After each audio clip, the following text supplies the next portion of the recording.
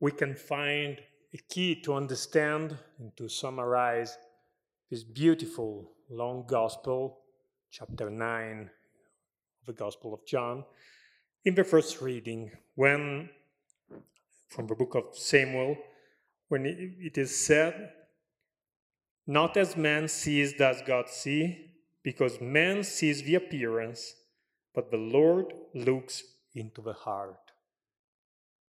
And that was exactly what happened when Jesus passed by the blind man, and he looked into the heart of that man.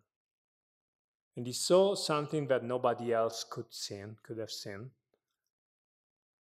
because the disciples saw a sinner and asked, who sinned, him or his parents?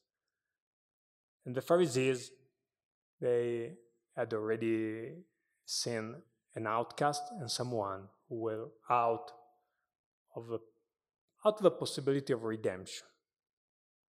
And instead, Jesus, being God, he saw a begging heart, someone who still desired to be saved, who still was longing for light, even though he had never seen light. For this reason, Jesus made something that only God can make.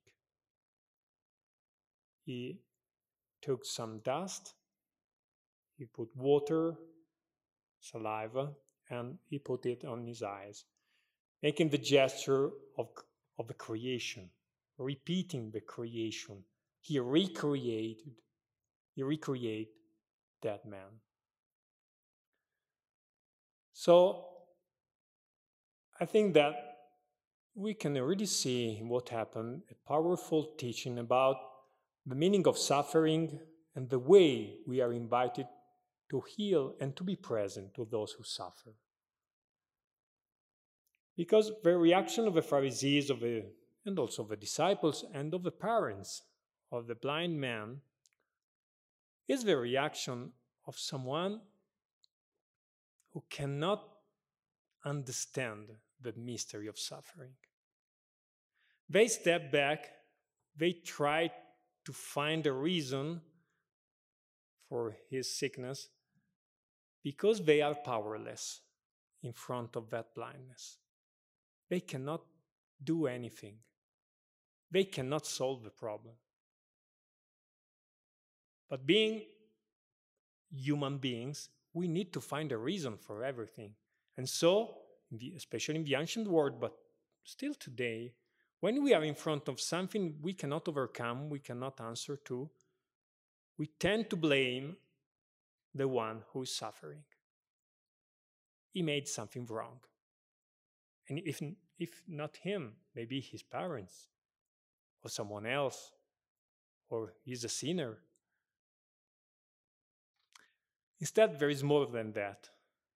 And that's the statement that Jesus said at the beginning. No, things are as they are because God permitted it to show his glory and his mercy. There is still pain and suffering in this world because God has come to bring life and light through the tenderness, the tender presence of Christ. The answer is not how to fix the problem or how to blame the sinner, but the answer is how to bring Jesus closer to him, how to open our heart to Jesus to be healed.